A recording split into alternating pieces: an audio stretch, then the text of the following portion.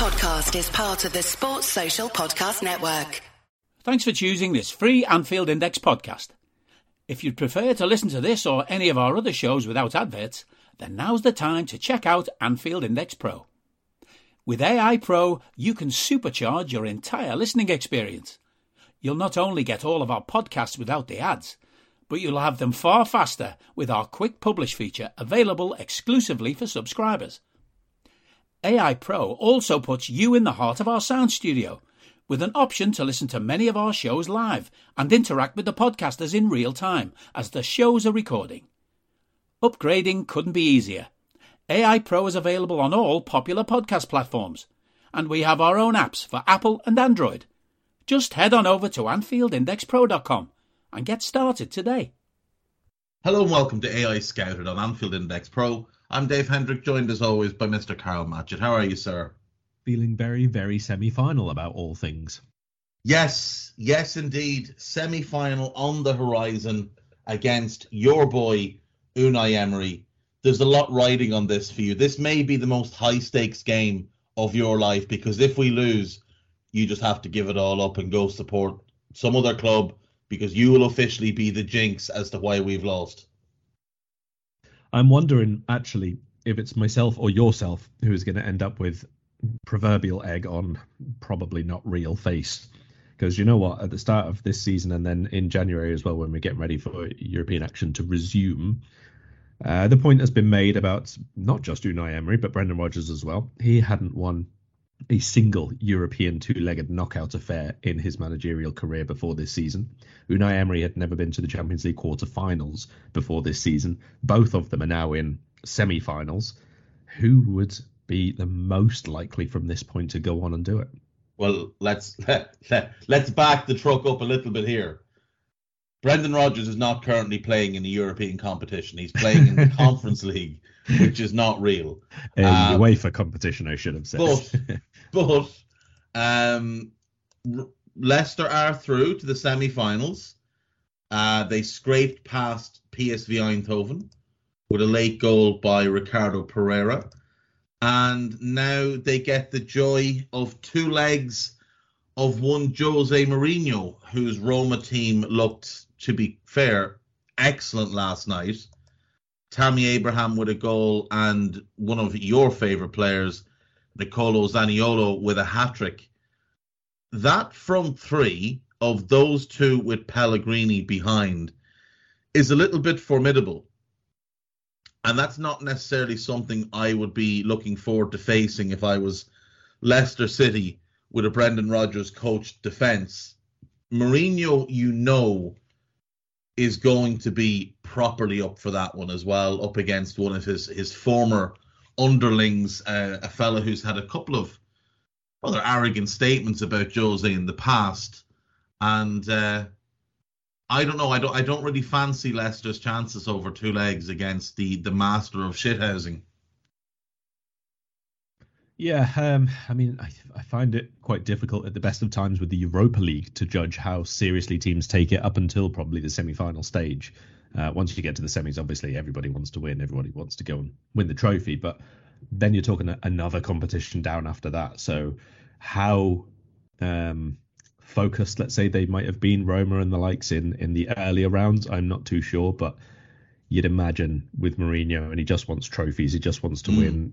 Obviously, he's been a little bit short of them himself compared to his earlier career as well.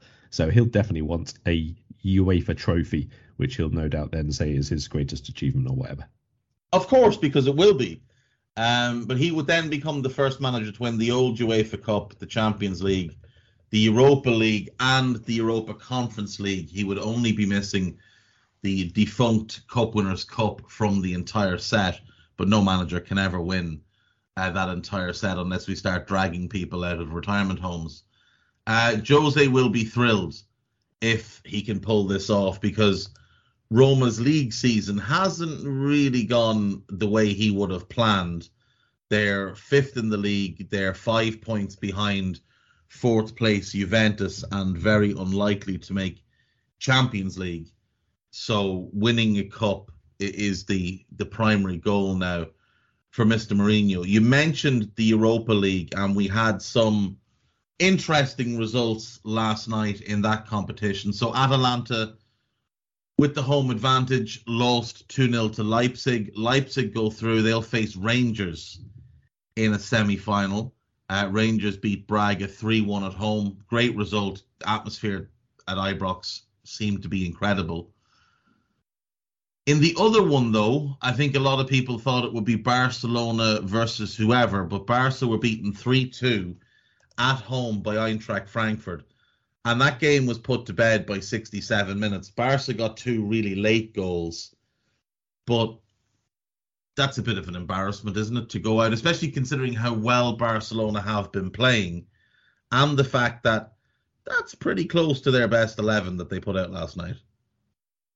Yeah, not a million miles away from it, to be honest. A couple you could say, like Frankie de Jong didn't start, for example. It was an odd midfield selection, I did feel, for that one. I didn't watch the game, but I saw the lineups and obviously was keeping tabs as it went on. But to play against a team who are so focused on, let's say, getting the wing-backs really, really high up the pitch, lots of crosses, they don't really tend to bog down the midfield, centre midfield too much, Eintracht. So getting it wide to Kostic in particular, getting over all the crosses, getting Deji Kamada on the ball in between the lines. So then playing Pedri and Gavi either side and ahead of Busquets, I kind of get it to do his running because they're younger, but then you're leaving massive gaps in the channel. And Oscar Mingueza, obviously at right back, is not his best role, and he's not the best defender that they've got anyway. I think that was maybe not the best setup for them. Very, very disappointing, I think, from their perspective to go out at this stage. I mean, once you get to a semis and all that, anything can happen. And I actually think this quartet in the Europa semis is maybe the most interesting I've ever seen this competition. I don't usually like it. I don't really pay too much attention to it, even at this stage. But these look really wide open fixtures.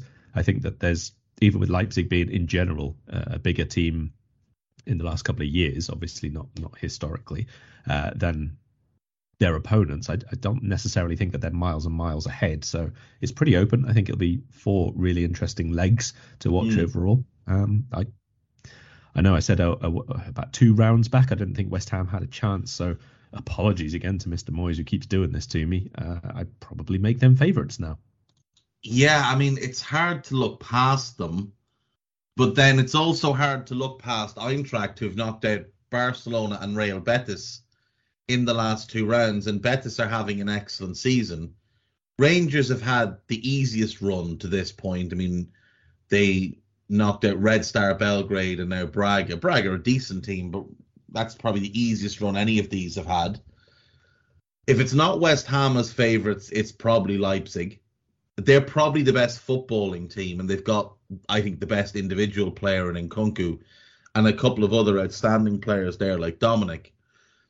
But West Ham, they almost seem like they're fated to win this year. Now, what I will say is, not to piss on their parade or anything, Lyon are a mid-table team in France this year.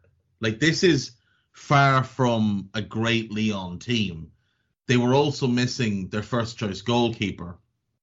It's an excellent result to go there and win 3-0, don't get me wrong. But it's not some European giant slaying like it's been made out to be. West Ham are just a better team than Lyon. West Ham are a far more expensively assembled team than Lyon. It's a good result. I don't think it's what some people are making it out to be.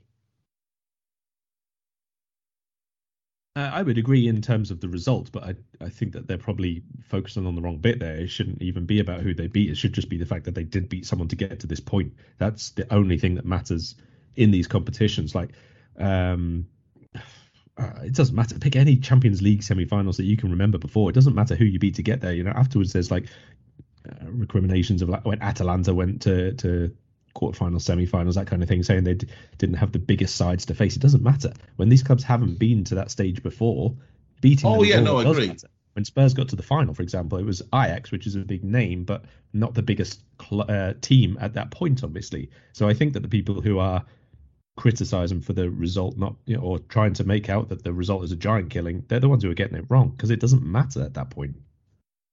I agree. I think if we look at the fact that West Ham, put it this way, Moyes and Arteta took over West Ham and Arsenal respectively in the same month. West Ham were a train wreck and they were going down. Arsenal were a European placed side. Moyes finished 6th last season in his first full season in charge. Arteta finished 8th. Moyes has West Ham in a European semi-final, and Arteta is in the process of bottling a top 4 that was wide open for him. And that's with Arteta having spent, I believe, 210 million more over his tenure than Moyes has. Like, at some point, people need to realize that David Moyes is a very good manager. Yes, United went disastrously badly for him. And yes, the Real Sociedad and Sunderland jobs didn't go well, but he took them too quickly off the back of the horrendous spell at United. And I would say how the thing at United ended, with so many journalists that Moyes had been on good terms with sticking the knife in, probably knocked his confidence for a couple of years. But David Moyes is doing an outstanding job. And one of the only things that would be better than us winning the quadruple and Everton going down would be Moyes winning major silverware in the season Everton went down after he spent 11 years there and won jack shit, despite doing very well.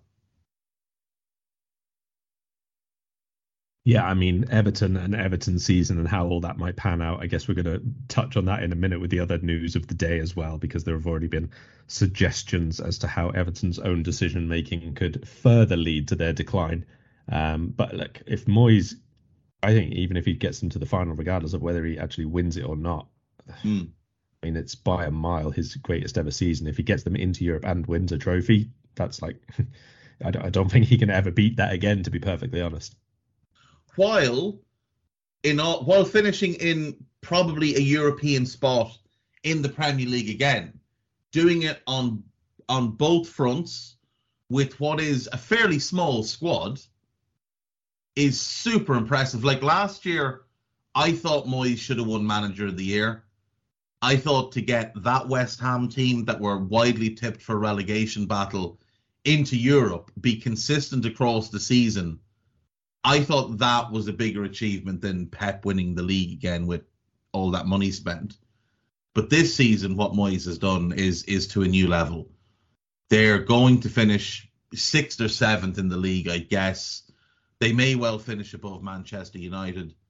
And they're doing that while going deep into a European competition. I think he's done, over the last 2 years, as good a job as anybody in the Premier League. And I found his comments recently very interesting, where he was talking about the United job. And he said if he got it now, older, wiser, having had experiences at different clubs, having had failures in his career, which he hadn't had before he took the United job, he thinks he'd be a lot better equipped. Now, whether that's him, putting himself out there for a bigger job than West Ham, I don't know, but I don't think he'll ever get one again. I think West Ham is probably about the height he'll get to. Well, look, West Ham as a height is fine, but if he does win this competition, it's West Ham in the Champions League. That's a new height already. That's a new challenge. So there's no reason for him to be considering or looking elsewhere. And I don't think it was. That was in response to a direct question anyway. But I think it probably has merit as well. It's kind of the same argument as is currently being leveled at Julian Nagelsmann as well, of course, at Bayern Munich. Yeah, of course. If Moyes gets West Ham into the Champions League, they should just build a statue of the fella, because that would be an obscene achievement. Speaking of people who deserve statues, Sean Dyche has been sacked this morning as Burnley manager. Dyche, Ian Woan, Steve Stone and goalkeeping coach Joe Mercer have all left the club with immediate effect. The timing of this is a bit mad. Like, I get there's 8 games left. You're in kind of desperation mode at the minute. But surely this decision should have been made on Monday so that you'd have the entire week to prepare for a game this weekend, as opposed to making it on Friday. I think Dyche deserved to see out the season regardless, because 2 promotions, 2 top 10 finishes, European football, working on a shoestring, a net spend of, I believe, 21 million since 2017 to keep that club in the Premier League for 6 straight years, as he did, is one of the great managerial achievements in the history of the Premier League.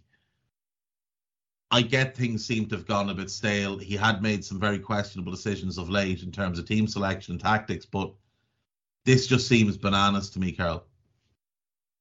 I mean, I can understand it both ways, to be fair. I mean, you keep the fans on side by keeping Sean Dyche in place. That's the first thing. If someone comes in and doesn't do a good job for like the first 3 games or so, one, the fans aren't going to take to that new manager, caretaker manager, short term, whatever it is that they bring in. And 2, they're going to be quite against the decision makers at the club because they got rid of a legend and haven't improved the situation. On the other hand, you can understand that keeping the Premier League place at all costs is definitely a thing that many clubs have looked to do, and they're only 4 points at the moment. I'm a little bit surprised timing-wise as well, not just because it's now the day before or 2 days before they play West Ham, but because following that, they've got 2 home games, both probably winnable against, well, Southampton one's winnable because Saints aren't really going for anything at the minute. Wolves have been a bit hit and miss recently, not quite as defensively solid as before. So those 2 games coming in the space of like 5 days, if they'd have made the decision, let's say Tuesday, Wednesday next week after the West Ham game, if it didn't improve, then you've got a short time for 3-4 days of training and preparation for the match with the new manager, but still having that, the new energy, the new sort of sense of optimism, if you like, the new manager bounce basically ahead of 2 quick-fire games. Whereas this one, you've not really got much time. He's got a game now away from home against a team who are really, really confident in West Ham, who we've just been discussing about. And if it doesn't go too well, that's another full week then for it all to go a little bit flat in training again. Yes, more time for the tactical side and arranging how he wants them to defend and all the rest of it. But I kind of feel like Burnley are probably a team in need of an energy injection rather than yet more organisation. Yeah, I think that's very fair. Now, you mentioned the 2 games they have coming up after this West Ham game. Now, there is a possibility that they get an exhausted West Ham on Sunday and can sneak a draw. Yeah. Southampton at home, like you said, definitely winnable because you just don't know what Southampton you're going to get week to week. Some weeks they look really good, and some weeks they're an absolute train wreck. Like, I'm thinking of last weekend, they were a train wreck. I'm thinking of the Villa game where they'd won 3 or 4 in a row, went to Villa and got pumped. They're just a strange team. Wolves, also a bit of a strange team. And like you said, they've gone off the boil a little bit, but I don't know that I'd expect them to get anything there. But after that, they've also got 2 winnable games. Watford away, and Watford just don't do well against the bad teams at home for whatever reason. Like, they played Leeds last weekend, a game that was very winnable for them, and they got ran off their own pitch. Now, Burnley won't run them off the pitch, but Burnley could easily go to Watford and win. They could definitely beat Villa at home, because Villa, like Southampton, you just don't know what team is going to turn up on any given day. They've got Villa away before the end of the season as well, and they finished their season with Newcastle at home. There's a number of winnable games in there. It's why I thought prior to last weekend's disastrous performance against Norwich, I thought Burnley were a much safer bet to stay up than Everton, because Everton's run-in is really, really tough. Burnley have, whatever way you look at it, Burnley have 4 or 5 winnable games. There's Southampton home, Watford away, Villa at home, Newcastle at home, and then Wolves at home and Villa away are games they could have gotten a point from or more, depending on which opposition turns up. To do this now is strange unless they have something lined up to come in Monday morning. Now, the question would be, is that something bathed in gravy and wrapped in the form of Sam Allardyce? Well, those are the two who are getting, let's say, joked about at the minute on social, that it's going to be either Rafa or Allardyce, and either way, former Everton manager sees Everton relegated by saving the new club. If it's Rafa, that's even funnier than Moyes winning something and them going down, or us winning the quadruple and them going down, because they've already entirely blamed Rafa for where they find themselves, despite the fact that they've been tragically bad under Lampard and made their situation much worse under Lampard. But if Rafa took over and kept Burnley up, that would be magnificent. Allardyce, I think, is the more likely bet. This is his bag to come in and try and save a club. Now, obviously, he tried last season at West Brom. It didn't work. He managed to absolve himself of all blame, though. It is there for someone to come in and do it. We mentioned, obviously, that they've got West Ham this weekend. Everton don't play this weekend. So if they could pick up a result against West Ham, it would close that gap again. And when you start looking at Everton's fixtures, Leicester at home, Liverpool away, Chelsea at home, Leicester away, that's 4 very tough games. Then they do get 2 winnable ones, though. Watford away, Brentford home, though Brentford are playing well at the minute. Then Palace, potentially off the back of an FA Cup final if Palace get past Chelsea, so that could be a winnable game as well. But then Arsenal on the final day of the season doesn't look like they'll get anything. It's still wide open, even with the 4-point gap. It is still wide open for either of those teams to find a way to stay in the Premier League. Yeah, still not just ways of keeping themselves in the Premier League, but still a lot of mistakes to be made by a few of those clubs and managers at the bottom, to be honest. Yeah, ways to find yourself out of the division as well, without question. I don't know. The timing is just weird. Like, I can get moving on from Dyche. I can get that there's probably panic around the club. Their first accounts covering the tenure of these new owners are due out at the end of this month. And those are going to shine light on what that buyout looked like when those owners bought the club. Obviously, there's been a lot of talk that they used a leveraged buyout and put all that debt back onto the club, basically used the club's own money to buy the Burnley. And if they go down, it could have a catastrophic effect on their finances and could see Burnley really begin to tumble. Like, it could be almost a death knell for Burnley. If they go down, leveraged with whatever it was, 280 million of debt sitting on the club, you're losing Tarkowski for free. You're going to lose Pope, Dwight McNeil. I'd assume Weghorst and Max Cornet will go as well. I don't see them playing in the Championship. It begins to be very hard to see Burnley coming back up because they won't have much money to spend. Most of that money from those players will have to go towards servicing that debt. If Burnley go, Carla, I genuinely don't think we'll see them back in the Premier League for many years, if at all. I'm sure you have the listeners in floods of tears at that sentence.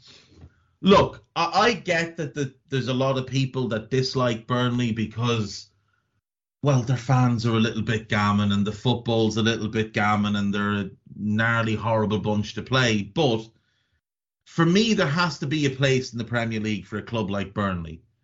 Burnley are, by a significant margin, the smallest club in the division. They're a smaller club than Brentford, in my view. I think they've got a smaller fan base. They've got far less money being put into the club. Brentford's isn't always put into the first team, but it's being put into the analytics approach and into how they recruit. They're a smaller club than Brighton. They're smaller than Watford. They're smaller than Norwich. They're a very small club. And yet they have managed to overcome the odds. Like, what people don't realise, we get Liverpool fans routinely talking about how Klopp overachieves season on season, and he does. But Burnley staying in the division, Burnley finishing 17th, is as much an achievement for them as us finishing second or third is. That's how small of a club they are. That's how small of a budget. 21 million net spend over 5 years. Like, we moan if our net spend is less than 30 million in 1 year. Theirs is 21 for 5 years. They're a tiny club that have continuously overachieved just by being in the league, let alone staying in the league, finishing in the top half twice, getting into Europe. Now, I know the European adventure didn't last very long, but nonetheless, there's got to be a place in the league for a team like that, a club like that. There has to be. Or what's the point? Is. No, I think there always is. I think there often, most years, pretty much every year has been. Even teams like Huddersfield, let's say, when they were in. I know there are obviously some bigger historical clubs like Sheffield United who come up and down, but I think generally there always is. It just doesn't always have to be the same one. I think that's also fine. That's, sport and measure. Same as, in Spain, Elche survived for seasons and seasons as one of the tiniest clubs. We talk about Villarreal, even they're a very, very small club in terms of size, population, and history. It's only over the last decade or so they've managed to make themselves sustainable. So absolutely, it's okay. But I think it is also okay if they go down as a result of some of their own decision makings. I mean, we've spoken about them before, and the lack of reinvestment they put into the team after releasing players on free transfers and that sort of thing. Eventually, that will take its toll. Oh, 100%. I don't have a problem with them going down. I just don't necessarily think it should be greeted with, mass celebration. You mentioned Elche. I'd mentioned Eibar as well, and the run they had in La Liga. Those clubs were embraced. Those clubs were celebrated. People wrote books about Eibar and their survival in La Liga. People will write books about Villarreal in this era. Nobody's writing a book about Burnley because in England, there isn't that culture of embracing someone pulling themselves up by the bootstraps. It's the same thing in Ireland. This is not an English thing. This is a British Isles thing. England, Ireland, Scotland, Wales, and Northern Ireland. We're a culture of begrudgers, and we begrudge seeing a smaller club fighting among the big boys for an extended period of time, as if to say, you don't belong here, get back down with your own sort. Whereas in Spain, with the likes of Eibar and Elche and Villarreal, I don't know if the Spanish embraced them, but we look at that and think, isn't that a great story? Look at Villarreal, isn't that wonderful? Whereas if Burnley got to a Europa Conference League semi-final, we'd all be like, well, them shithouses ever get back to where they belong. Get yourself back down the Championship, lads. You don't belong. It's just, I don't know. I'll be sad to see them go because I think they have brought great value to the Premier League. And I again, not just that club that overachieves, there also needs to be a place in the league for a bunch of shithouses. Like, Stoke were in the league for years and deserved to be in the league for years, finishing mid-table, kicking lumps out of everybody. They were spending a lot more money than Sean Dyche was, but they seem to be praised more than this Burnley team have been. Tony Pulis got an awful lot more praise over his tenure with them in the Premier League than Sean Dyche has gotten. Yeah, probably so. I'm not even going to go into the reasons of why. I don't know why, but I think Burnley, maybe the colour, maybe just the way the word sounds, Burnley, they don't tend to get very much praise. It does sound a bit grim, doesn't it? It just sounds dull before you even get to how things are there. Do you know what it is as well, right? Because they wear claret, yeah, same as Villa, same as West Ham, but it's a really flat kind of claret. It's a really sort of, it looks cheap, or it's like claret mixed with gravy. Yeah, basically, it's like someone instead of putting in like fabric softener, they put in gravy into the washing machine, and that's what the jerseys come out looking like. They look a bit cheap. But yeah, I just hope they don't go to the wall. I just hope this isn't the ruination of the club if they do go down. Maybe they get someone in and they stay up, and if they do, great, brilliant, because that'll mean the Ev have gone down. And when it comes down to it, ask yourself, who's funnier to see go down, Burnley or Everton? And if it's not Everton, you're lying to yourself. Let's move on. One thing we should note before we get into this weekend's game, if West Ham overcome Eintracht Frankfurt, they would play City 3 days before a Europa League final, which means Moyes is playing absolutely nobody of importance in that City game. So my working theory that West Ham and Wolves were the games that City could slip up in could be firmly in the bin if West Ham beat Eintracht over 2 legs. But we're going to do 2 games in this podcast because obviously we're recording this on the Friday. Anfield Index, we don't release anything on this date, the 15th of April. So this will come out on the 16th, the day of Liverpool versus Manchester City in the FA Cup semi-final. So we're going to cover the City game and the United game quickly and give you one podcast for both games. So, Carl, City at the weekend in the FA Cup semi-final. They had a very difficult evening in Madrid on Wednesday, got kicked up and down the pitch, suffered a couple of injuries. Kyle Walker's ankle injury looked a little bit nasty. And then there's the Kevin De Bruyne issue as well.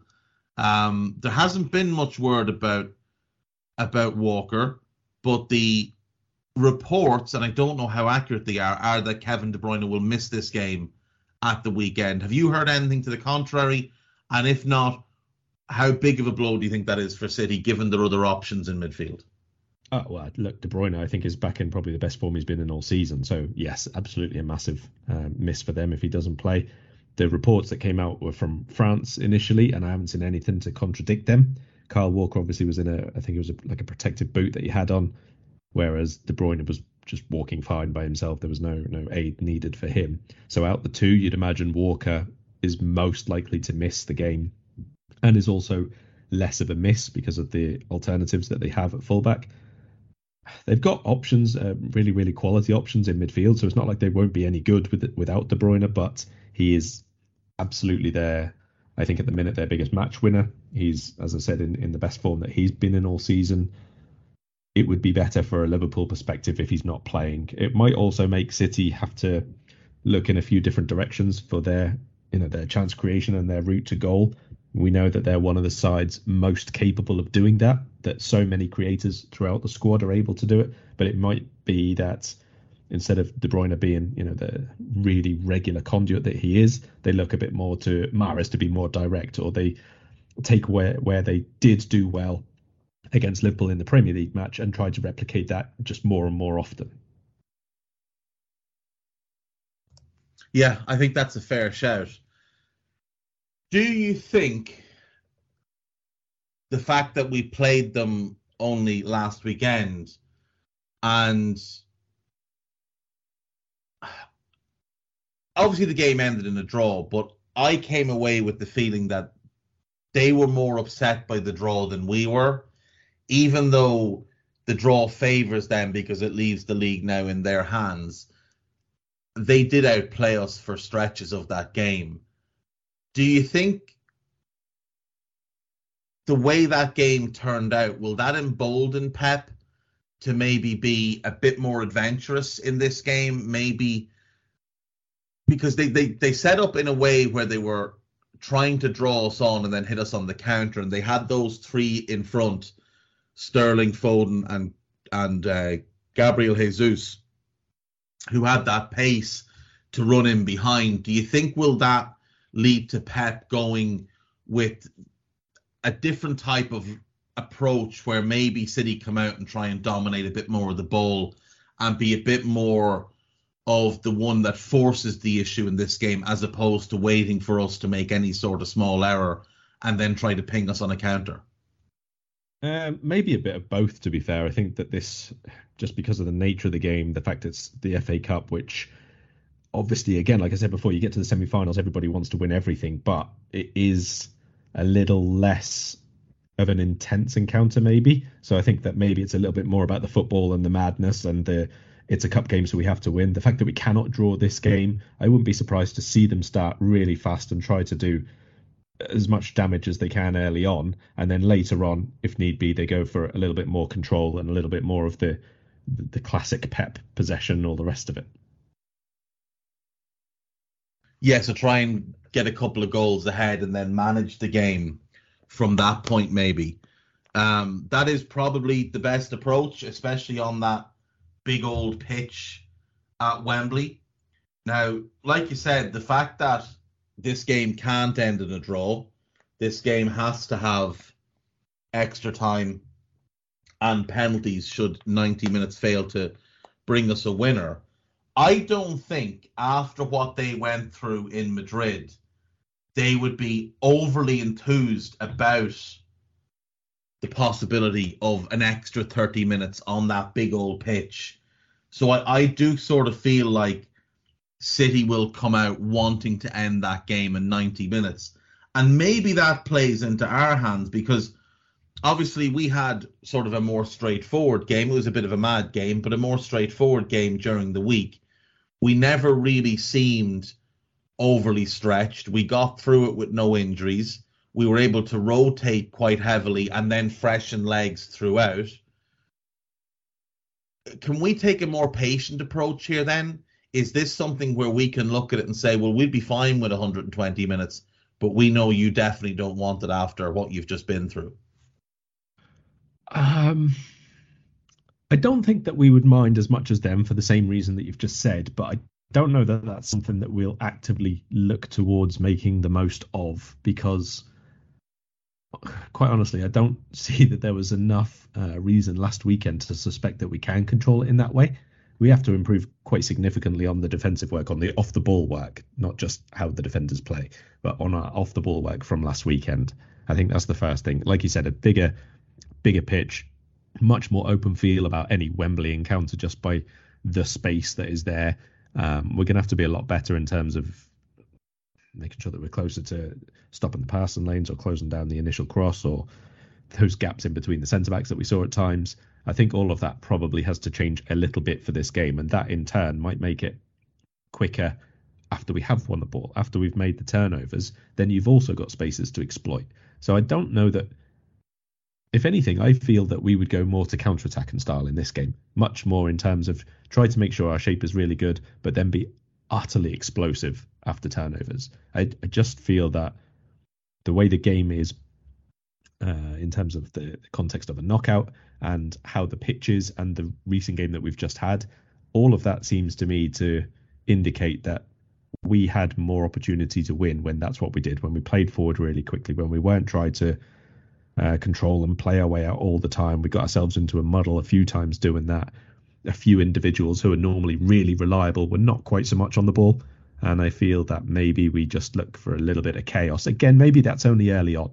Maybe we see what usually happens in cup games and they do settle into a bit of a pattern, a bit of one team has quite a lot of possession and then the other team has a spell and not a lot happens in those periods. But to begin with, I wouldn't be surprised if we were a little bit more on the back foot and then try to make use of the spaces that are there and with a lineup accordingly. See, that's the thing. That's what I mean.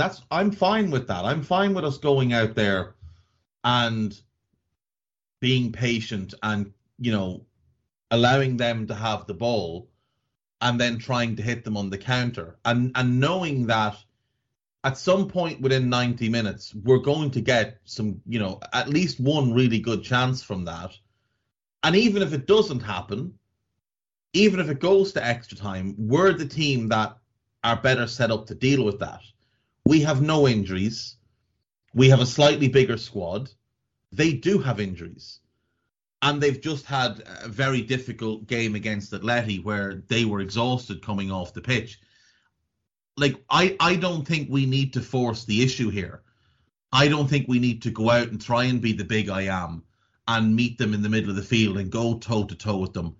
I feel like we can go out, absorb their pressure, and spring counterattacks. I think that's probably our best approach in this game, because if we go out and try and match them toe to toe, I think they'll, because of how they play and because of how robotic is the wrong word, but do you know what I mean? How well programmed they are, how well, Tacticians. yeah, exactly. Like everything they do is basically an automation. Like they get the ball into the same areas over and over again, and they look for the same crosses, the same pullbacks, the same passes over and over again. The same players make the same runs 15, 20 times a game. We can't match them at that because we don't play like that. But what we can do is we can allow them to do what they do, rely on the fact that defensively we are great, and we don't necessarily have to go and man mark the halfway line, and maybe sink a little bit deeper, invite them on, and then look to use our real weapons, which are our ability to transition the ball very, very quickly. Two of the best long passers in the world in our back four in Trent and Virgil, and dynamic pace in the wide areas, regardless of which two of Salah, Mane, Diaz and Jota are starting in those positions. Yeah, I think how Liverpool's transition game is going to define whether or not we win. Simple as that. I expect us to be better in general short play passes than we were. I expect us to be better defensively than we were in terms of our organisation and just the partnerships that we had, which, you know, you mentioned it a couple of times. Fabinho had one of his poorer games, and he was far from the only one, let's be honest. So I would expect those to improve across the board. Maybe not every single individual, maybe not every single thing, but in general, we'll be better at those things.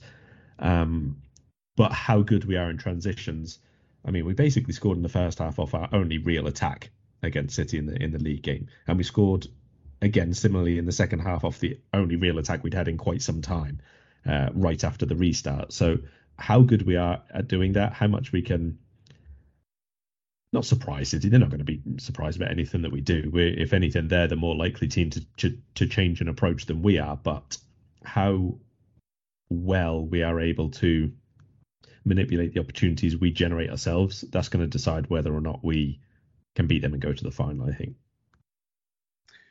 Yeah, I'd agree with that. I do agree with that. We've talked about De Bruyne, and he is going to be a massive loss for them if he's not there. But am I mad to think that Kyle Walker might be an even bigger loss, given the size of that pitch, and given that, other than him, that might be one of the slower collections of defenders knocking around. I mean, John Stones isn't quick. Diaz isn't quick. Laporte isn't quick. Cancelo's not slow, but he's not quick. Zinchenko's quick enough, but it might be Aki at left back if Cancelo's right back. That doesn't, without Walker's covering pace, which was vital to them at the Etihad, if we're looking to hit them on the counter, a lack of Kyle Walker could be a big, big plus for us.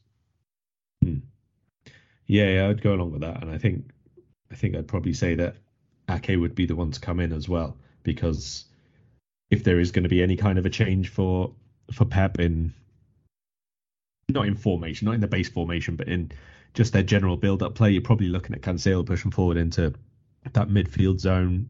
You're probably looking then at, let's say, Grealish pulling really, really wide on the left-hand side so that they have still got split options in the channel, so that they've still got an ability to stretch our defence. But with Cancelo pushing into the centre on one side, it probably means one tucking in from the other side. They won't push both of them up necessarily and go wing-back style. It'll be one pushes up from deep and one pulls out wide from further upfield already. That's how he tends to do it. So maybe Ake then becomes that one who sort of sits a little bit inside, a little bit into the left channel, central midfield sort of area, rather than really pushing on as a winger. So Zinchenko could, but I suspect that, I guess that defensive manner that Pep has usually is to have the ball and retain possession of where the game is played, right? Rather than try to make tackles and try to win aerials and all the rest of it. I think there's more chance of doing that with Zinchenko, but with the other midfielders coming in, let's say like Gundogan in for De Bruyne, you're going to get runs into different areas, and that probably means Ake has to cover two sort of roles where he's filling in, really. So I think that he's probably more likely down the left. Yeah, that's fair. So what are you thinking then in terms of a City lineup? If we take the assumption that Kyle Walker won't be there, Ederson, Cancelo, Diaz or Stones? I think that's a big question for Pep, because Diaz is obviously the first choice, but Stones has done quite well of late, and he's had a decent season. Diaz had a couple of shaky moments this season, and it would be his first game back after time out with a muscular injury. I don't know that us on that pitch is the ideal game to welcome him back. What would you go with, Stones or Diaz? I guess Stones, simply for the fact that Diaz didn't play any kind of part at midweek, so I suggest he's not probably fully fit at the minute. And the other one, I mean, we didn't even mention him, but Stefan played the quarter-final. He played one of the earlier rounds as well. I assume Ederson comes back in for this, but there's been no absolute confirmation of that. Ederson did play one of the earlier rounds. I forget. He did, because Stefan was injured. Yeah, so Carson was on the bench for one game and Ederson played, but Stefan has been their FA Cup keeper, so I don't know whether Pep's just going to keep him in there and that's his competition. Yeah, because Stefan played through the League Cup. Yeah, I think it could be Zach Steffen in goal, because he played both EFL League Cup games. He's played 3 of the 4 FA Cup games, and the one he missed, he was injured for. He had some sort of stomach issue. Yeah, it could well be Zach Steffen. Now, Pep has history of that, doesn't he, of having a cup goalkeeper who gets the cups. We've obviously done it with Queeving in the League Cup this year, but Klopp was very clear that Ali will be our goalkeeper for the FA Cup from here on, or from the last couple of rounds on. So yeah, potentially Zach Steffen in goal. Would you expect? I think Laporte will start. Would you expect Zinchenko or Ake at left back? Like what makes more sense? Well, Ake, like I said before, because of not just the doubling up the roles that he's got to do, but also if you're going to push Cancelo a little bit further forward and keep width on one side, it's probably not the left back who does it on the other side. So the only alternative there is, which he's done before, is either Stones goes right back and Cancelo left back, or Laporte goes left back and Diaz comes in anyway. True. Neither of which are really ideal. No. Ake at least has has been a left back in his career. And it does still allow them to play that back 3 in possession. Instead of Walker tucking in on the right, it's just Ake tucking in on the left. Into midfield, then, I'm guessing it's going to be Bernardo Silva, Rodri, and Ilkay Gundogan. I would assume that's just the automatic one as Gundo comes in for KDB. Yes. And then up front, he does have a decision to make.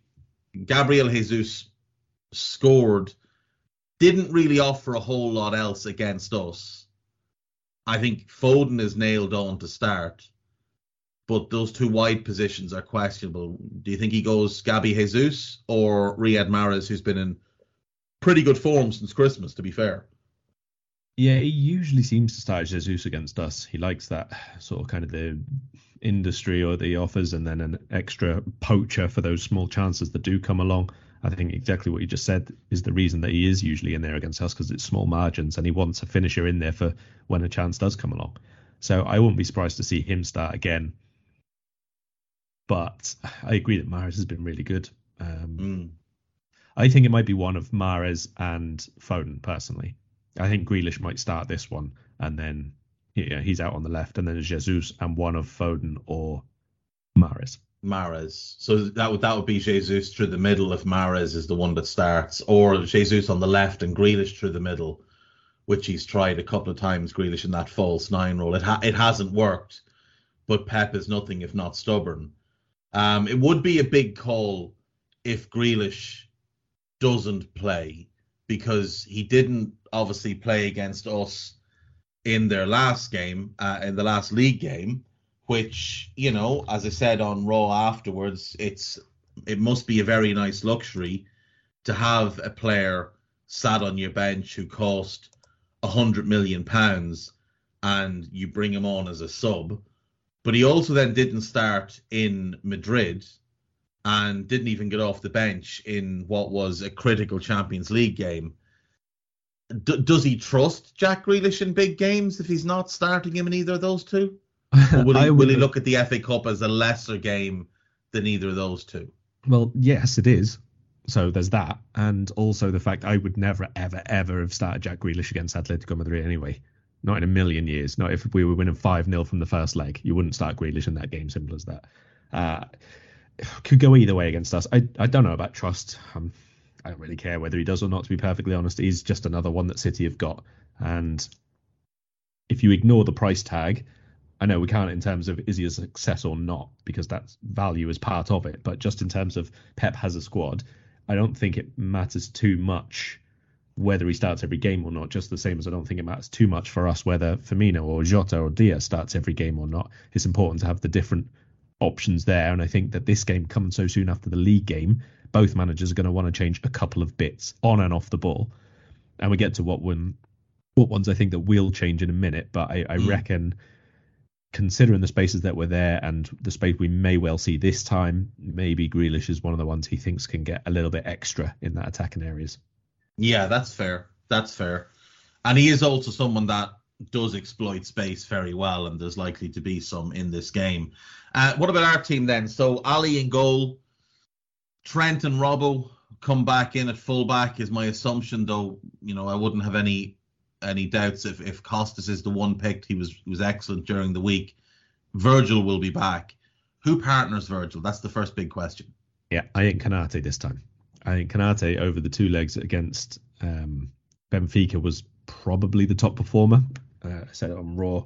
He made a mistake in the first leg, and there was one of the goals where his ankle bone or whatever was keeping him onside in the second leg. But basically, in one-on-one, in terms of holding the line, I think he was probably our best performer. And with a few of the situations that we saw against City where we need an improvement defensively, again, I think a lot of it comes down that side. I'm not saying it's anything bad about Matip, just I think for this match, this performance, this pitch, Konate, I think, probably covers the spaces a bit better. Yeah, I think that's very fair. I think that extra pace, and especially that recovery pace, if Trent gets caught up the pitch and they break down that side, I would be more comfortable with Ibu stepping across and having the pace to deal with something than I would with Joel, who he can step across, but if he gets beat, that's game over. He's not getting back. Whereas with Konate, he can get back. We saw it early in the Benfica game when Darwin beat Joel in a tight space and Joel was never getting back at him. Ibu got beaten in a tight space by him on the other side and managed to get back and not only deal with it, but he won the ball back. So, yeah, I would be more than happy with that. Second big question. Now, Thiago and Fab didn't start on Wednesday, so my assumption is both of them start. But who starts with them? Your guess is as good as mine. I don't think it's going to be Naby after the minutes on the pitch. No, I don't either. So is it Henderson or is it Jones or is it Elliott? Is it Ox? I don't think it's going to be Elliott because there's not been enough involvement there recently to suggest it's even a remote possibility. I think it'll be Henderson to start. I think the timings of when he came off during the week suggest that he'll be involved again from the beginning. But Henderson is one of the ones who's started a lot of games recently, but come off in the majority of them. So I wouldn't be surprised if that was the same again. He's one who's going to be playing, 50, 60 minutes, and then it'll be changed accordingly, whether that's Keita coming on for control or Milner coming on for a certain amount of running or whoever you want coming on to try and make us be a bit more creative or anything. I wouldn't be surprised if it was still Fabinho, Thiago and Henderson, and then Hendo is, like I say, one of the first off. there's nothing like a meritocracy where shit performances are rewarded with more time on the pitch. He has been really poor in the last. Well, he's been poor all season, but the last 2 games in particular, Henderson has been really poor, and if he continues to start, it does not speak well of any kind of meritocracy at the club. I would hope that Curtis Jones gets the nod personally. I think that game could suit him quite well.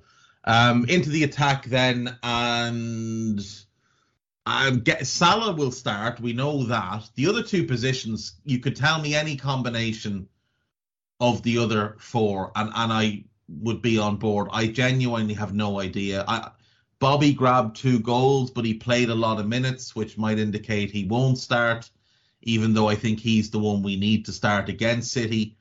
Mane came off the bench, so maybe he starts, and I have no idea who starts in the other spot.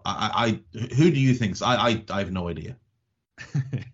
I agree that the minutes are going to rule out Bobby to start with, but I wish he would start, to be honest. I would love this to be a game where he's exactly the same as Henderson, for example, and we're thinking like, we'll go to the 60 and then we'll see how it is. You 2 will come off and then we will change accordingly, and maybe it's Keita and Diaz or Jota comes on then. I think it'll be Jota though. So is that Jota through the middle and Mane off the left, or Mane through the middle and Jota off the left? No, I think the start will be Mane left, Jota through the middle, and kind of in the same way as Jesus for them in a game of not all that many big moments. You need to make sure you're not making the mistakes, and when a mistake does fall your way, you've got to put it away. And probably Jota is the best in the squad at doing that, to be honest, whether he's been involved in the match or not, whether he's playing well or not, whether he's had a good couple of sighters or not, he can just put one away sometimes. So I don't really have any worries about which of the 5 start, and I'd be perfectly honest, not just for the form that Salah's in, but in general, if we went into a game, I'd be surprised if he didn't start. But if we started with Mane, Diaz and Jota, would you be upset? Like, I mean, they're all very, very good forwards, and they're all good enough to win games. So I don't think there's any hope in hell that Salah doesn't start this game, obviously, but I'm just saying that whichever of the others are in, we should be pretty confident of scoring a goal. Yeah, no, I 100% agree. That is why you have 5 of them, so that whatever 3 you put on the pitch, you're confident that they'll get the job done. There's part of me that thinks if João Cancelo or John Stones is going to be the right back, then Luis Diaz has to start, because he would absolutely annihilate either of them. But then I just, like I said, I just have no idea what Klopp will do. The way he took Jota off early during the week, like with Henderson, might indicate that he plans that in. But then he took Milner off as well at the same time, and he's definitely not starting this.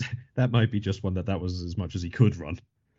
I did like the fact that Henderson put the armband on Milner, and then Milner had to hand it over to Ali. I wonder, was that in part to waste a bit more time, because Milner had to trot all the way back to Alisson to put the armband on him. But I genuinely don't know who starts up front. Any 3 of the 5, and we should be happy, because they're all exceptionally good in their own ways, and they can all offer very different things. The big one for me is that midfield spot, because like, people want to criticize Fab for how poor he was last weekend. There was a reason Fab was that poor. Fab and Thiago, between the 2 of them, were having to do the work of 3 men, and most of that extra burden was falling on Fab, because it was to his right. We need to stop rewarding shit performances with more game time. We really do. Prediction for the FA Cup semi-final. God knows. I ain't got a clue. I think this could be absolutely anything, to be perfectly honest with you. I think, like I said before, I think this one will be a bit more chaotic, and I think it'll be a bit more, not hell for leather as such, but I do think there'll be a bit more freedom around some of the playing and the build-up, and maybe some chances, and maybe there'll be an extra error or 2 just because of the massiveness of the pitch and the spaces that'll be there, and it'll look like there's more chances at some stages. But I don't know. I honestly haven't got a clue. I'll go 2-1 for Liverpool because I want it to be, but this could be 4-0 or 3-0. Yeah, and it could be 4-0 on either side because it just the way these two teams play. Is this, last question, is this a preview of what will be this season's Champions League final? No. Are you going to be brave enough to pick Real Madrid to beat? Because I think Real Madrid will beat City. Yeah, I have done. Yeah, I mean, I saw a lot of people writing Real off, and I just thought, you're writing off a team full of players who've won 2 and 4 Champions Leagues in favor of a team that have routinely bottled things in the Champions League. It's just madness to me. Like that much nous, that much knowledge of how to win the competition. And not even that, but to be honest, some of those very, very key performers for Real Madrid are in the best form of the season right now. Apart from probably Toni Kroos, I think is a little bit off it recently, but Casemiro's really, really good. Luka Modric is absurd. Well, Benzema, obviously, everybody knows because he's the one getting the goals anyway. I think it'll be Alba's playing really well. Yeah, he is, yeah. And Thibaut Courtois as well. Thibaut Courtois is in incredible form. Valverde's playing really well. Camavinga's playing really well. Vinicius is playing really well. The two big concerns I would have is if Militao doesn't play because he's not fit, and if Carvajal does play because he's about as much use as your average oak tree at the minute. But yeah, he's the weak link in that team. Oh, God, by a mile. Danny Carvajal is the weak link, and the only hope you have that he doesn't get massively exposed will be Pep playing Jack Grealish on the left wing, because Carvajal can at least climb inside his jersey, and Grealish doesn't have the pace to run away from him. But they need Militao. They desperately need Militao to be playing. I wonder, might he try Nacho at right back if Militao is fit and he plays Nacho, Militao, Alaba, and Ferland Mendy, because Nacho doesn't have great pace, but he can at least move. He's good side to side. He can read the game well. He's very strong in the air, and it gives City an extra issue to deal with of that extra aerial presence coming up for set pieces. It also helps them defend City's set pieces because City have a few tall lads who come forward for set pieces. But I think Real, I think people are mad to write them off. If Real won't play the way Atleti played, but they will have watched that game, and I think they'll have taken quite a bit from the second leg and seen the types of opportunities and chances that Atleti were able to fashion. Like that Angel Correa chance at the end, if that falls to any of the Real attackers, that's in the back of the net. Whether it's Rodrigo, Vinicius, or Benzema, that's a goal. And also, there was the very, very questionable penalty call. If that's a Real player going down, I think that Real player is getting that decision. I think Real will beat City in the semi-final. I do. Whether it's wishful thinking or not, I don't know. What about the other ones really quickly, just to pick your finalists from the Europa League? West Ham, Frankfurt, and Leipzig Rangers. I'll go West Ham Leipzig final, and I think Leipzig will beat them because I don't think they'll be able to cope with Nkunku. But I think that could be a great final. I really do. I think that could be an absolutely outstanding match.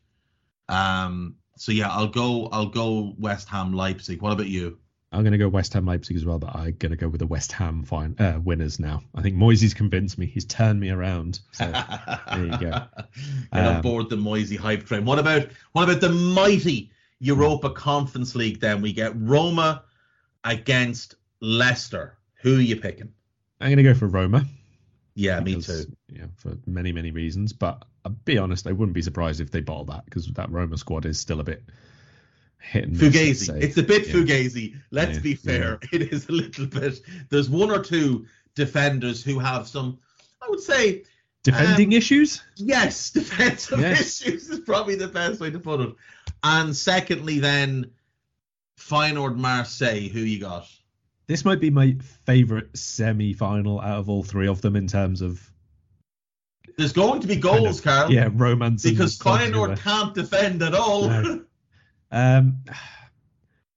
I'm going to go for Marseille because I find it very difficult to just say no to Sampaoli. But again, this is more based on weird notions of footballing romance and stuff than anything else. I think Feyenoord Marseille could be a really, really good couple of legs to watch. So I'm going to do my best to watch those. But I'll pick Marseille-Roma final. And if Roma do get there, I find it difficult to think that Jose will not 1-0 his way to victory. Yes.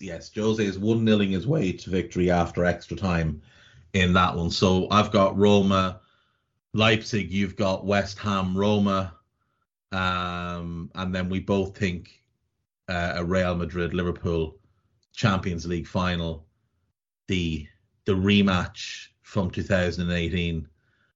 I wonder if there might be a slightly motivated Egyptian for that one.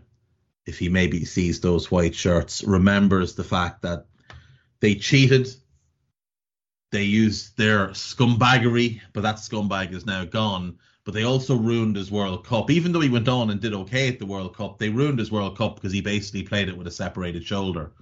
That might be a big motivating factor for one Mohamed Salah, in which case, all the best. All the best. You're in big trouble. Right. Liverpool will play Manchester United. I'll go.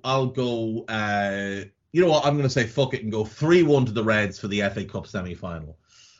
Liverpool will play Manchester United in the Premier League on Tuesday the 19th. So, quick enough turnaround. That game is at Anfield. United play Norwich in between. That's obviously a very difficult game for them at home to a shit team. That's potentially points dropped. They have dropped points to both Watford and Everton in recent weeks. It looks like they're about to appoint Erik ten Hag, or they're in the process of finalising the appointment of Erik ten Hag. We'll talk about him another day because we don't really have the time for that today. But do you think the players knowing there's a new manager coming in and who that manager is going to be will be a motivating factor? Or could it simply be a case where the players look at Ralf Rangnick and think, we don't care what you say, we now know you're gone and you have no input in what happens here next season. So shut up, little German man. We can't be bothered anymore. Can I answer your question with a question of my own? Of course you can. When was the last time you saw this Man United team look motivated? Probably under Louis van Gaal. Largely out of fear of what he might do to them should he get them alone in the dressing room. The great trouser dropper. What a magnificent fella. Off topic, I really hope his treatment and his recovery from illness goes really well, because regardless of what people think of him and regardless of the fact that his tenure at United has become a little bit of some fun stories or whatever, he is one of the great managers of the last 30 years, and that is absolute fact. His Ajax team, his Barcelona team were good. He had a great Bayern Munich team, and he won the league title at AZ Alkmaar. Like that, the guy is an incredible manager, and by all accounts, he is a good man. It's just that he fell out with a few people in the Manchester media. Look, I don't see this United team being motivated at all. I don't really see them giving any sort of a toss between now and the end of the season. But the fact is that right now, as things stand, they are outside of the places which will qualify for Europe next season. Now, that will change, obviously, if a top 4 team wins the FA Cup, an extra Europa League spot goes to the league, and that will go to Manchester United. They would get a Europa Conference League spot at the moment. It could also change if West Ham win the Europa League, then the spot they're in could go to United, whatever, etc., etc. But like the performance against Everton was an absolute disgrace. Like, if that was our team, and we've been Liverpool fans a long time, we've seen some bad Liverpool teams, but I've never seen a Liverpool team, with the possible exception of Blackburn away under the Hodge. I don't know that I've ever seen a Liverpool team care as little and put in as little effort as that United team last weekend. That was shambolic. I tell you what, I second half of that game, I mean, I was working for it. I really needed to pee, right? And at full time when the whistle went, I think I moved quicker to the bathroom than any of their players did on the pitch. Yeah, but that's like, what the strangest thing about it was, in the first half, they created a couple of decent opportunities, and Pickford, to his credit, managed to make a couple of decent saves. In the second half, with Paul Pogba and Bruno Fernandes and Jadon Sancho and Cristiano Ronaldo all on the pitch, all earning exceptional amounts of money, all very highly regarded by their collective stands and whatever else, none of them seemed to have the first idea what they were meant to do when they got the ball in the Everton final third. The only thing they seemed to do was give it to Sancho and hope for the best. And that poor boy was up against 2 and 3 Everton defenders every time. And he beat the first one and then run into the second. Or he beat the first 2 and then run into the third. And nobody else seemed to have any idea of, like, what should we do here? Like, are they being coached? Has Rangnick given up? Or have they just stopped listening to him? Have they ever listened to him? It is not a good look. And when David De Gea, who's normally fairly political in his comments, like, he doesn't tend to rock the boat too much, when he comes out and says that was a disgrace, it was bad. And when you see Cristiano, number one, leather the ball into the crowd, which he should have gotten a yellow card for, and number two, assault a teenager by smacking a phone out of his hand, which, again, he should be fined or suspended for, but he may well face criminal charges. When you see those type of things, you know that there's far more wrong than just what's going on the pitch. Yeah, I don't want to get into the whole Ronaldo thing, to be perfectly honest, because I've been bored of talking about him all season long. We know he's not been a good signing for him. We know he's holding him back, and we know that there's been reports now saying Ten Hag has only agreed to join if he hasn't got to have him in the team. I think that probably tells you everything you need to know about what he was as an addition to the squad, and that the goals itself don't matter alone, not to the people who are, making the footballing decisions, or will be in this case for Ten Hag. They brought all those attackers on, and they had no reference point. They had no patterns. They had no fallback. We talk about Man City's repetitions, for example, and the way that they go about things over and over and over again. And maybe for people's tastes, they are too mechanical for that, in exactly the same way as for some people's tastes, Burnley, who we spoke about earlier, are too mechanical with their repetitions. They're very different ways of doing it, but it's the same principle. You do what you're good at. You do what you think helps you to get to goal, and you do it repetitively. They both have the same approach. United don't have that. They still don't have that. They never had it under Solskjaer at all, other than lightning counterattacks in that sort of half season when it all restarted and there were no fans. They were very, very good on the break then, and they flooded forward with people and all the rest of it.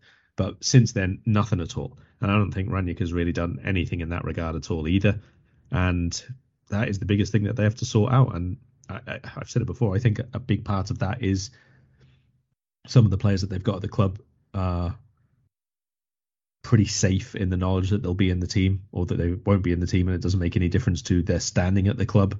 And until they offload quite a few players and get rid of quite a big bulk of that squad, because there's too many people there who are just contributing nothing at all on a week-to-week basis, I don't really see it changing. I mean, I don't think that Ten Hag in a year makes them title challengers. I don't think that Ten Hag in 3 transfer windows makes them title challengers.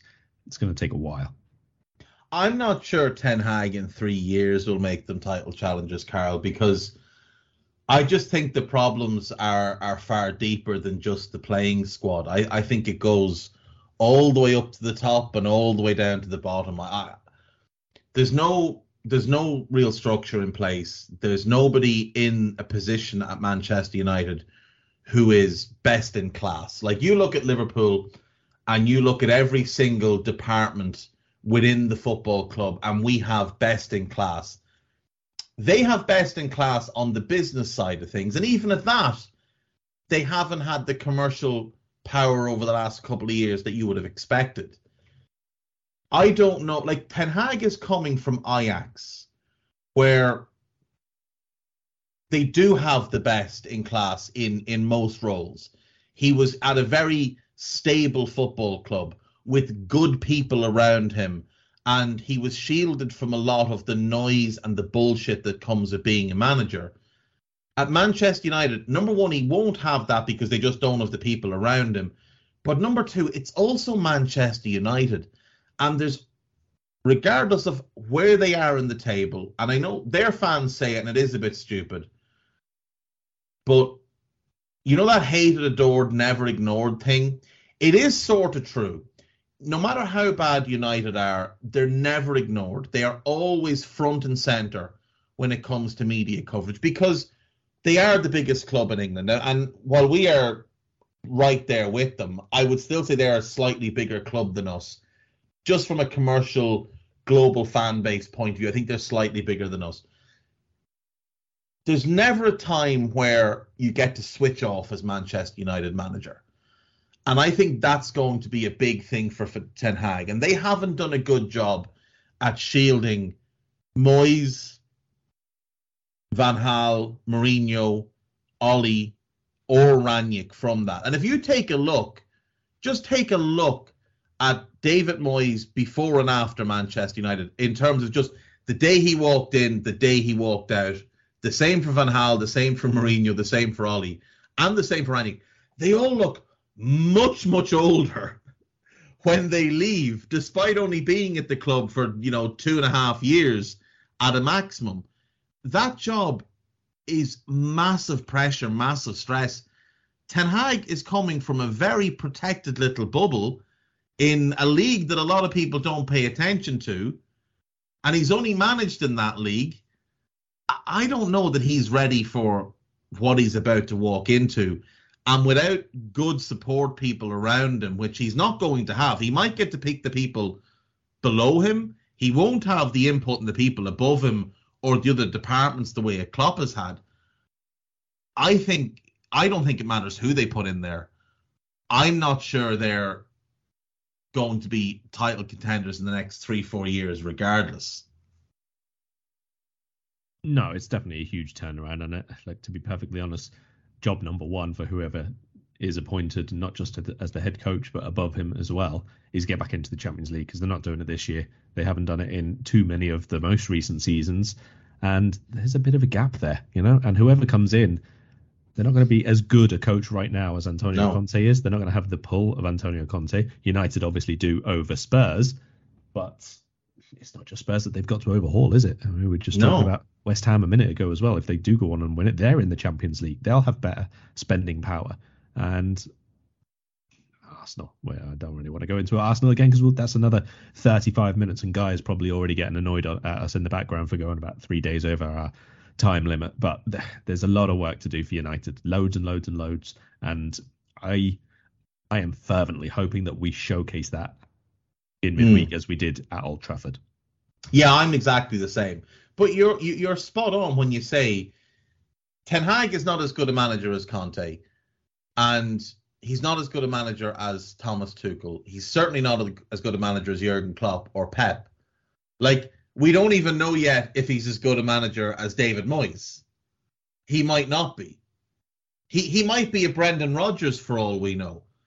People want to say, but he's won league titles with Ajax. So did Frank de Boer. Philip Cocu won a bunch of titles with PSV Eindhoven. They both came to England and failed. But he got Ajax to a Champions League semi-final. And what happened every other year he was there? Out in the group stage, out in the round of 16. He built two great teams. No, he didn't. Peter Bose built the first team. He just took it over. So a lot of the talk around him just is factually incorrect, or, I mean, it's questionable achievements. Winning the Eredivisie, great, fair play, but Frank de Boer did it 4 times in 3.5 seasons. Philip Cocu did it, I think, 3 times. Gio van Bronckhorst has won one, and he's doing pretty well with Rangers, but he's not going to win the title this season with them. It's not necessarily a defining trait that Steve McLaren won the Eredivisie. So it's not necessarily a defining trait that this is going to make you a good manager. Yes, he plays an attractive brand of football, but he's also working at a club where there's no real stars. Like, there's no big star names at Ajax. Anyone that becomes a star at Ajax immediately leaves. Frankie, De Ligt, Gravenberch. Like, who's the biggest star there now? Dusan Tadic? Sebastian Haller? 2 lads that didn't work out in the Premier League? He walks into the United dressing room. Bruno's got a big ego, and Sancho's got an ego, and Cristiano, if he does stick around. Now, like you said, there's reports that he's said that he doesn't want him. There's reports as well that they want Pau Torres again, and I wonder what that means for Maguire. But that becomes the big issue. You've got your club captain who cost 80 million, and all of a sudden he's not in the team. So what does that mean? You know, you've got big questions to answer. You've got a goalkeeper that doesn't fit how he plays. You've got a mismatched bunch of players. And you've got a rot that really does seem to set in. The likes of Rashford, Martial, talented players that just have fallen off a cliff. You've got the Greenwood situation, which you're going to have to walk in and deal with. Like, that's not ideal to begin with. Walking in and immediately having one of the most talented young players in the world unavailable to you, potentially unavailable forever. It's a very, very difficult situation for him to walk into. I don't envy him at all. I think Pochettino would have been better equipped to come in and take over, because he's been in the Premier League before. He's been at bigger clubs. Ajax are a huge club, but now Spurs are a more relevant club to the upper echelons of Europe because of Kane and all the players they have, and the fact that they've been top 4 in the Premier League a bunch of times. He's been at PSG, so he's worked in dysfunction as well. Ten Hag has basically had everything he wanted at Ajax. He's not going to get that at United in a lot of ways. It's messy. It's messy. Let's look at the weekend then. So I really don't know what to expect from this game. They're obviously not very good, but they do have some good players. As a suggested lineup, let me suggest De Gea in goal, Delot right back, Alex Telles left back, Lindelof and Maguire at centre back, because they have a bunch of injuries. Shaw, Varane, McTominay, Fred, and Cavani all injured at the moment and all unlikely to play. Last update was about a week ago, and he said that these players are likely missing for a couple of weeks. So if we go by them all missing, that's a rough defence. Delot, Lindelof, Maguire, and Telles against us doesn't seem ideal. No McTominay, no Fred likely means the joyous double pivot of Paul Pogba and Scott McTominay. And Nemanja Matic. I can't think of many worse double pivots to play against us. Bruno as your number 10. And then Sancho one wing, Elanga the other, and the show pony up front.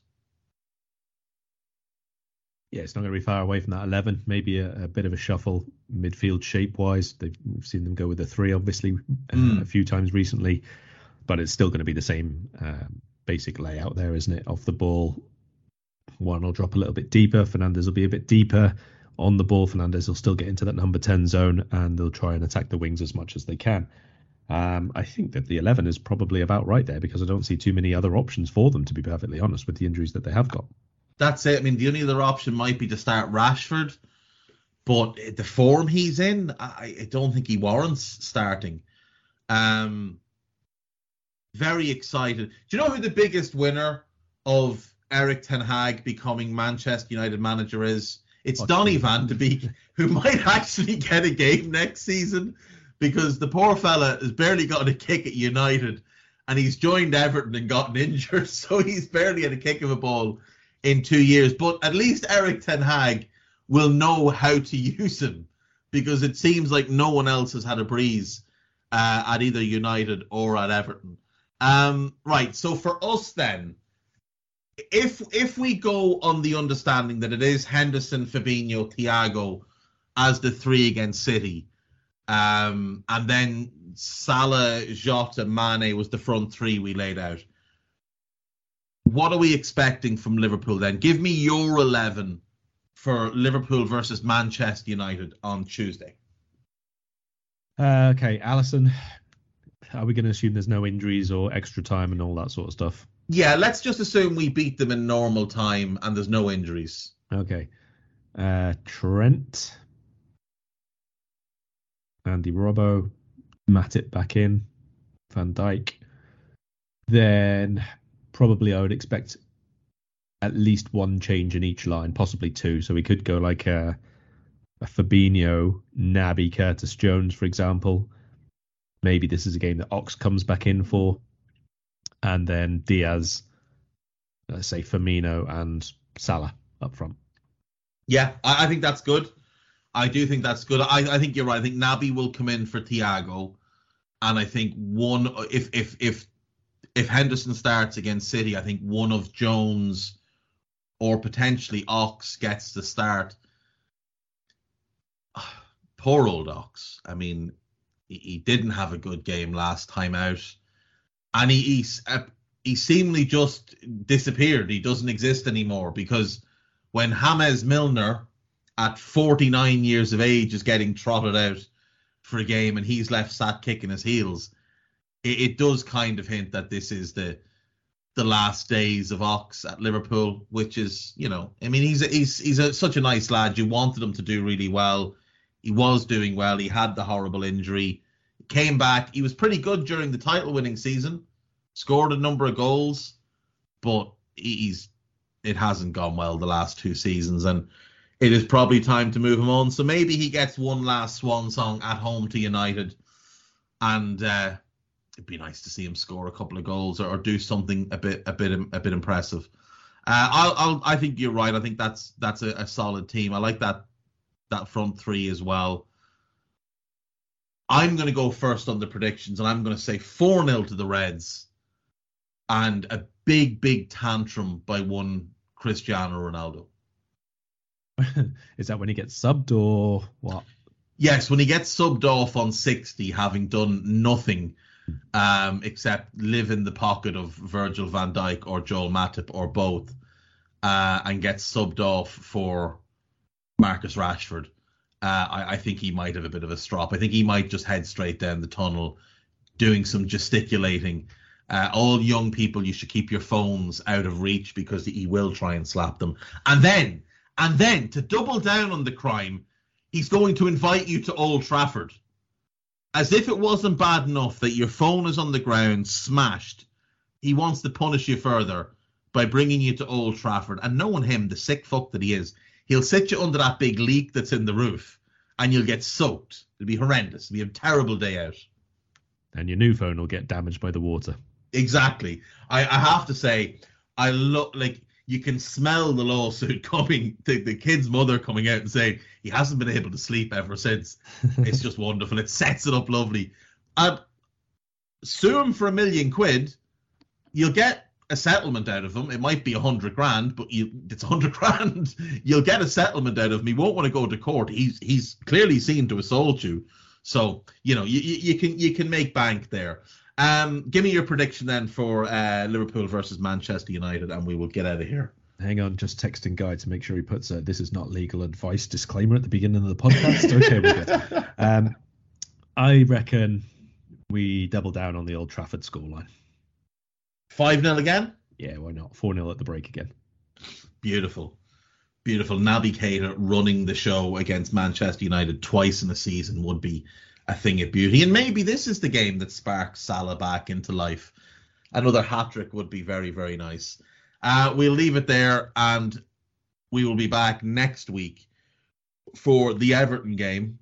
We might try and get another one done to do the Spurs title building team challenge, and maybe do a couple of other questions or something as well. But this will be our preview for the two games. Do you have anything coming out that you want people to know about?